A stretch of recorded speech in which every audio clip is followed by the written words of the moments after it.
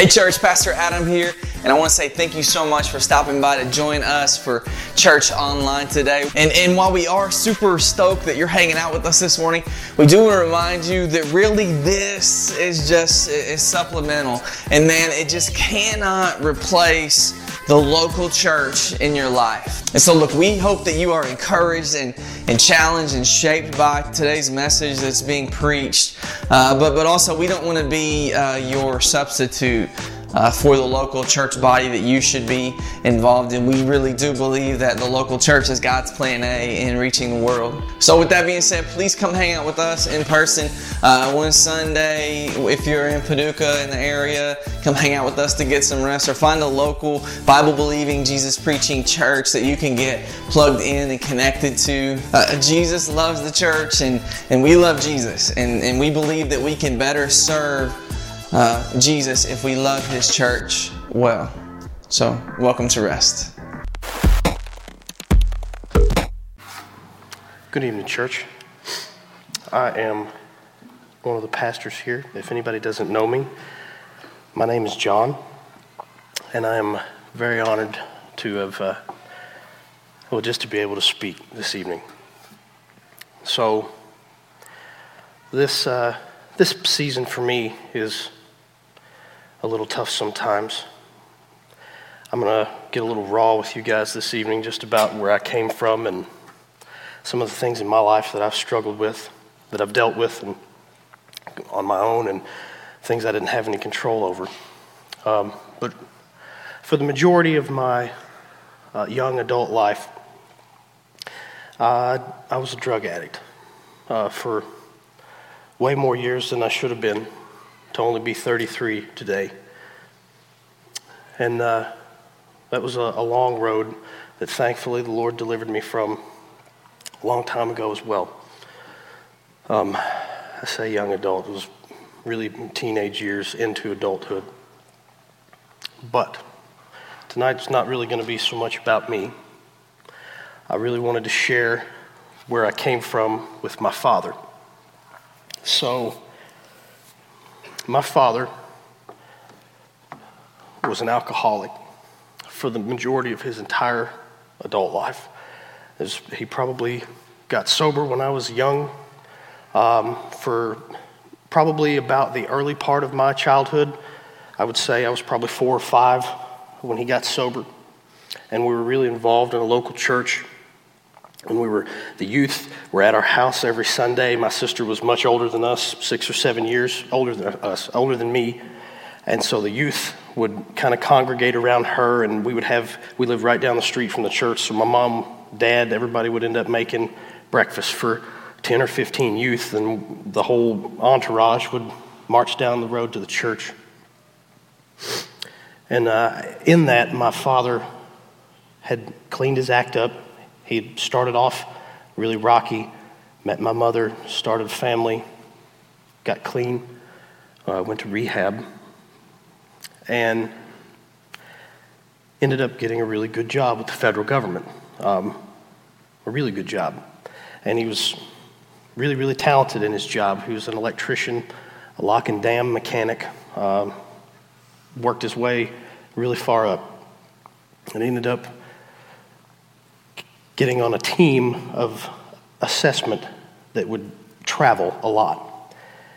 And so as this has gone on, at this point, I was probably 9 or 10, and he had started traveling quite a bit for work. And as he started traveling again, they'd get off work, and all the guys he was traveling with, they'd, hey, Jerry, come on, let's go to the bar, after work. And I think he had the strength for a little while to resist, but ultimately, he started going to the bar again, and started drinking again, and it never stopped after that.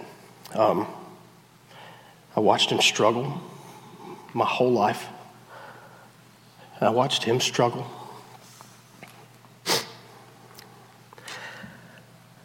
I remember there were years after I met the Lord that I laid on my face and begged God to take it away from him. I begged God to remove it from him. I begged God for his sake, not only my sake, because I wanted a daddy. I wanted to go fishing. I wanted to get up at 5 a.m. and meet him at his house and him not already be half drunk. Just like, come on, Dad, can you make it through a day to hang out with me? And he was just so consumed by it. He said, son, I love you. I want to spend time with you, but I'm going to have my drink when I do it. And I remember as a young Christian living with him, going to college, and I'd truly met God, and the drugs and the drinking had left. But my father would be downstairs drunk, and he would have his friends over, and he didn't do any drugs at the time, but he would allow all kinds of, in his drunken stupor, he'd allow all kinds of debauchery at the kitchen table. And I remember sitting upstairs as a young Christian, just clutching my Bible, just like, God help me. I'm so alone. And I remember calling Catherine one night. We were just barely friends. We weren't even really dating yet. And man, was she in over her head. She just had no idea the amount of weight that I was dealing with. And I remember calling her one night and I said, I just need you to just be on the other end of the phone. I spent Sunday afternoons working in Paducah, living in our home, and I would drive to Princeton, where my father lived, to try to want to bowl with him. We took bowling really serious in the Wisdom household, and so I probably rolled 500,000 bowling balls with him on the days that he would stay sober long enough for us to get there before he got too bad. And then moving on from that, I remember in the middle of that, struggling as a baby Christian and struggling to understand, just to understand. And I remember God gave me so much grace looking back now in my life back then to not have harbored anger toward my father. And I remember God just supernaturally giving me wisdom and just knowing that the struggle that he was in was so much deeper than the hurt in my life from his absence in it. God just took care of me. God taught me how to be a husband when I didn't have the best example. He taught me how to be a father when I didn't have the best example. Now, I'm not bashing on my father at all because I loved him dearly. But in his state, he wasn't able to be the father to me that he wanted and that I wanted. And God stepped in and gave enough grace for both. I was able to love my father in the midst of his sin and to pray for him, and also have my own daddy that taught me a lot of things. And he sustained me through all of it. And there was no doubt for me that my earthly father loved me. There's no doubt of it. But again, his addiction, the struggles of his life were so immense that he loved me how he knew how. And with everything he knew how to give, everything he had left. He was a professing Christian out of his mouth, his entire walk. And there's a lot of things that you can look through in Scripture. I don't necessarily know that I saw a ton of fruit in his life. And that is between him and the Lord. I know Jesus says, let the dead bury their own dead. I can't dwell on that any longer in my life. I was on my way home from New Orleans. For those of you that don't know, I'm thankful now that I don't travel so much in my life, but I used to spend 8-9 months a year on the road myself, 70,000 miles sometimes a year on a company truck. And my father had ended up in the nursing home at 59 for kidney and liver failure, and no ability to take care of himself. And I was coming home from New Orleans. Catherine, my sister, there were a lot of people at the nursing home, and called me. I was in Memphis on the way back. I was in a McDonald's drive-thru. And my sister called me and she said, "You better get here. You better get here. If you can make it, you better get here." It was October 5th of 2018. And I remember I wasn't really all that emotional on the way, but I remember getting there. And I remember being able to tell him I loved him. And he opened his eyes and he looked at me one more time. And the Lord took him home.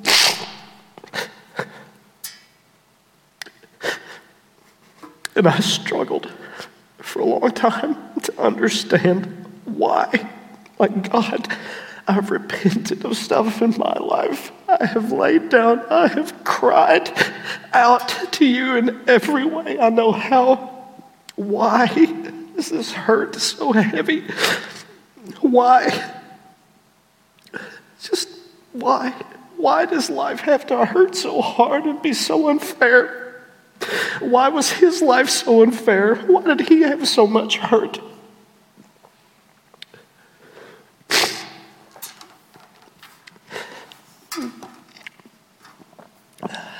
I prayed for him. I knew the torment he was in. I just feel the need to share it. He was so tormented in his life that he was the best man at my wedding and didn't make it 30 minutes before the ceremony. And somehow in God's grace, he took the ability, thank God, for me to be angry. I just had passion for my father. I was never angry at him for that. And the truth is, really, if I'm being honest today, God has worked so many things in my life through those issues. But if I'm being honest, I still don't fully understand all of it today. I still walk, I still have faith, I trust the Lord with everything I have in my body.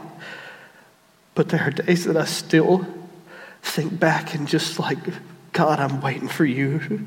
I'm waiting for you to reveal more truth than that. Because today I just miss my dad. I just wish he was here.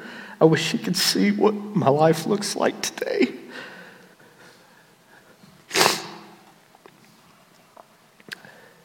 I never loved him, and I never quit wanting that repentance and deliverance for him from that sin, for all of his sin. You know, and sometimes it was selfish and it was for me because I wanted my dad and I wanted my friend. He was always there for me.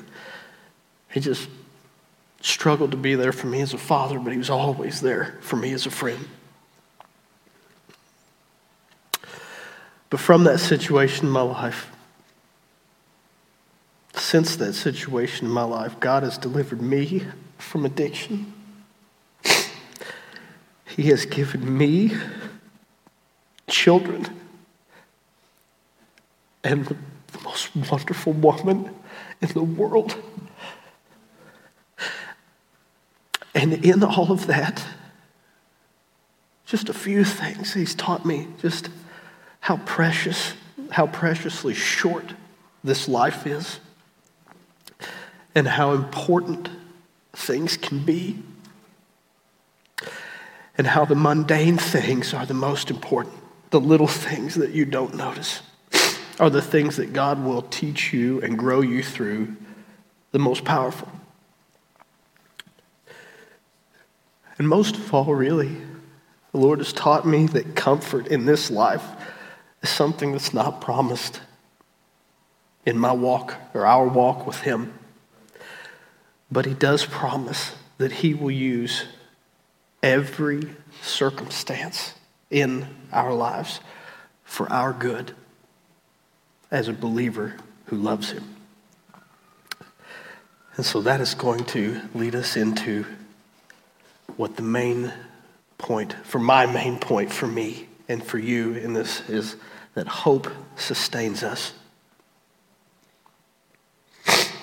Romans 8:28, which is a verse I can assure you that I have clung on to in the darkest depths of my life.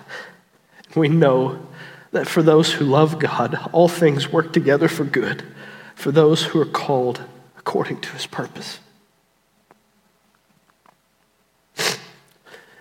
If you don't know, if you don't understand that scripture, I'm going to read it again. And we know that for those who love God, all things, everything, all things, he will work for your good if you love him and he's called you. I recently had a conversation with a brother I recently met. And I had a conversation with him within the last few weeks of coming to realize he shared some struggles just with his family and his home. And he said one thing to me that really leapt out at me for the sake of this. I've been praying about this for a long time because the weight of this for me is really great. But he said one sentence that stuck with me that he probably to this day still doesn't know stuck with me. But he said having that eternal hope is absolutely necessary for me in my Christian walk. Because really in this earth, there's not much left other than that hope. And I just want to hang there for a minute and think about what hope really is. And I apologize for everything that's going on up here. But hope is such a powerful, thank you, sir. Excuse me.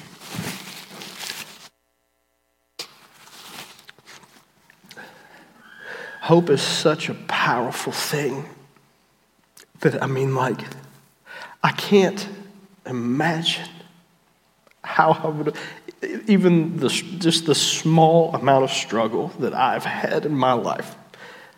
I know there are people in this church who my struggle can't even compare. And hope is really what we have. But it's not a small, fleeting thing. It's a powerful thing that's combined with faith to encourage and motivate us and to keep us pressing toward the promises of God in Christ. And I even used this scripture in my sermon a couple weeks ago, and you can tell how much the Lord's had it on my heart. But let's go to Romans 5. And I'm going to read 2 through 5. And then I just want to talk a little briefly just through it. Through him, which is Jesus, we have also obtained access by faith into this grace in which we stand. And we rejoice in hope of the glory of God. Not only that, but we rejoice in our sufferings, knowing that suffering produces endurance, and endurance produces character, and character produces hope. And hope does not put us to shame, because God's love has been poured out into our hearts through the Holy Spirit who has been given to us. So as I was reading through that, I actually like to talk it through backward. So we see that hope is the final of those 4 things that Paul talks through. Hope is where he ended. But we see from that, hope comes from character. And that character is God's character being developed in each one of us to give us that hope in Jesus to look to Jesus, because we would never in our own strength have the ability to look to Jesus. And that character, God's character that's built in us, is built from endurance. It's not built from sprinting. It's not built from a drag strip. It's built from endurance, from a marathon, from a long 20-mile jog in life. Sometimes you feel like things just go on and on and on. But remember that it's producing character. And that endurance that we're talking about, the ability to sustain that long-term movement, that long-term energy that's needed, comes from our suffering. Now that's where it's a little hard to chew on. But I can tell you that I would never appreciate the depth of the love of God as a father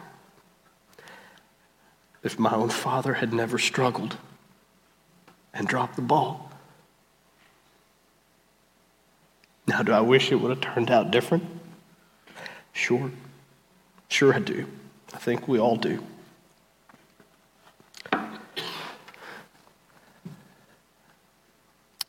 But it didn't.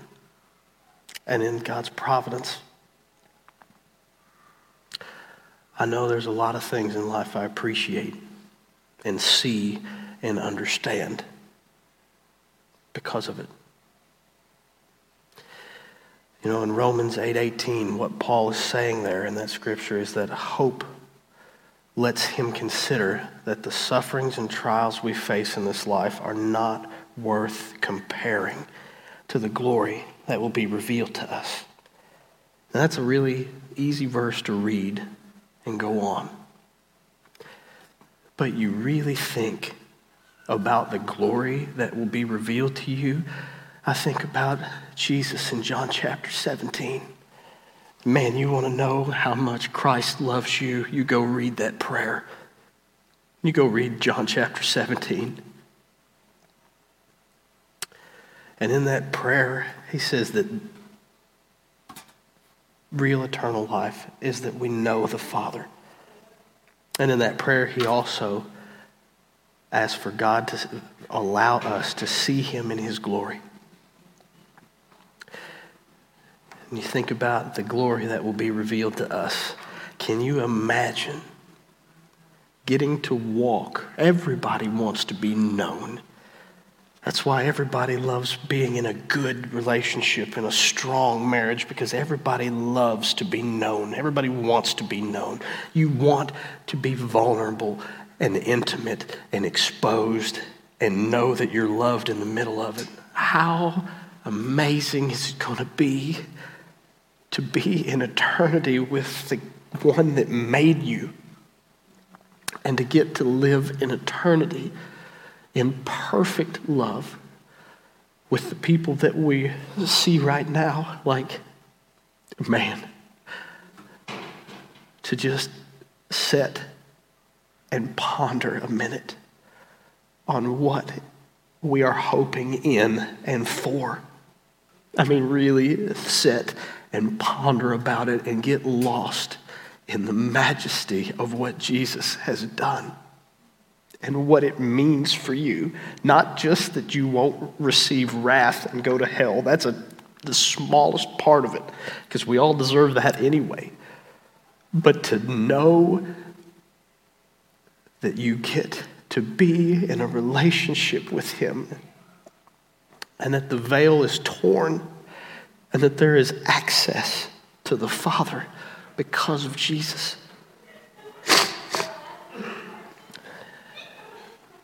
You know, Romans 8:24 tells us that hope for our salvation, if it was seen, if we could see it all the time, it's not hope.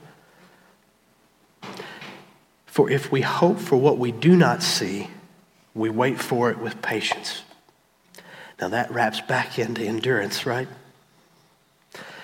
He's sharpening, he's working, he's executing. He's in control of every situation in your life to bring about your character, to shape you into looking, acting, and being like Jesus. And your hope is in that. The hope is in Jesus. It's not in our faith. It's not in our circumstances. It's not in our spouses or our children. And it certainly isn't in our possessions that moth and rust are going to destroy. Our hope points to Jesus loving us even while we hated him. And if you don't know that you hated him before you met him, you did. I promise. If you look back at your life and you realize everything that you were living for and standing for, I promise you it was in absolute opposition of Christ. Our hope points to Jesus loving us while we hated him, redeeming us from sin and from eternal death, sustaining us in this life, renewing our mind and transforming us with his word, and interceding on our behalf to the Father. I mean, ultimately making a way where there was no way. It has nothing at all to do with us. It has nothing at all to do with that you believed or that you made a choice. It has everything to do with him.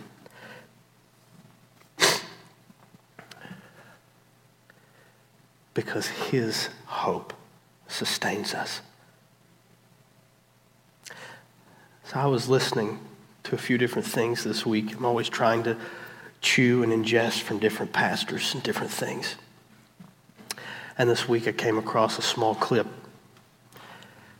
And the magnitude of what this pastor said, absolutely, I've listened to it probably 30 times. And he's talking about the thief on the cross. And it's like the day he made it into heaven, it's like the angels come and they're talking to him and they're like, so how did you get here? Like, how did you end up here? And he's like, well, I don't really know. And they're like, well, what do you mean you don't know? And he's like, well, I mean, I really don't know. I'm not sure. And they're like, well, so... You know, and it's like the angels are still sitting here trying to figure out who this man is, and they're asking him all kinds of questions, and they're looking at him and they're saying, so what about the doctrine of Scripture? And the guy's just like, it's what about your church attendance? What about being a member of a church? And the guy didn't know any of that. And he said, what about the doctrine of justification by faith? I have no idea. And he said, finally, the angels just kind of all stop and they say, okay, on what basis are you here? And he said, the man on the middle cross said I could come. And it has changed so much of my heart this week to think about it that way. Because it's so easy to get wrapped up in what we believe or what we seek or what we're doing or how much we're involved, or if, of course I've got to be on the right track. I'm a pastor, It's all wrapped up in God's grace and his grace alone. And so I want to do something a little different in this invitation, and I want to challenge everybody in this room to get together with somebody else and pray for something. Pray together. You don't have to pray to accomplish something. Maybe somebody's just hurting and they just need prayer with somebody. I just want us to get together and be the church. We don't have to pray to accomplish a specific task or a specific goal. But as we come for this close of invitation, I just want us to pray together because it's how God made it to work. And I want us to just love on each other. That's what it's really about. To love Him with all of our heart, soul, mind, and strength, and to love each other more than you love yourself.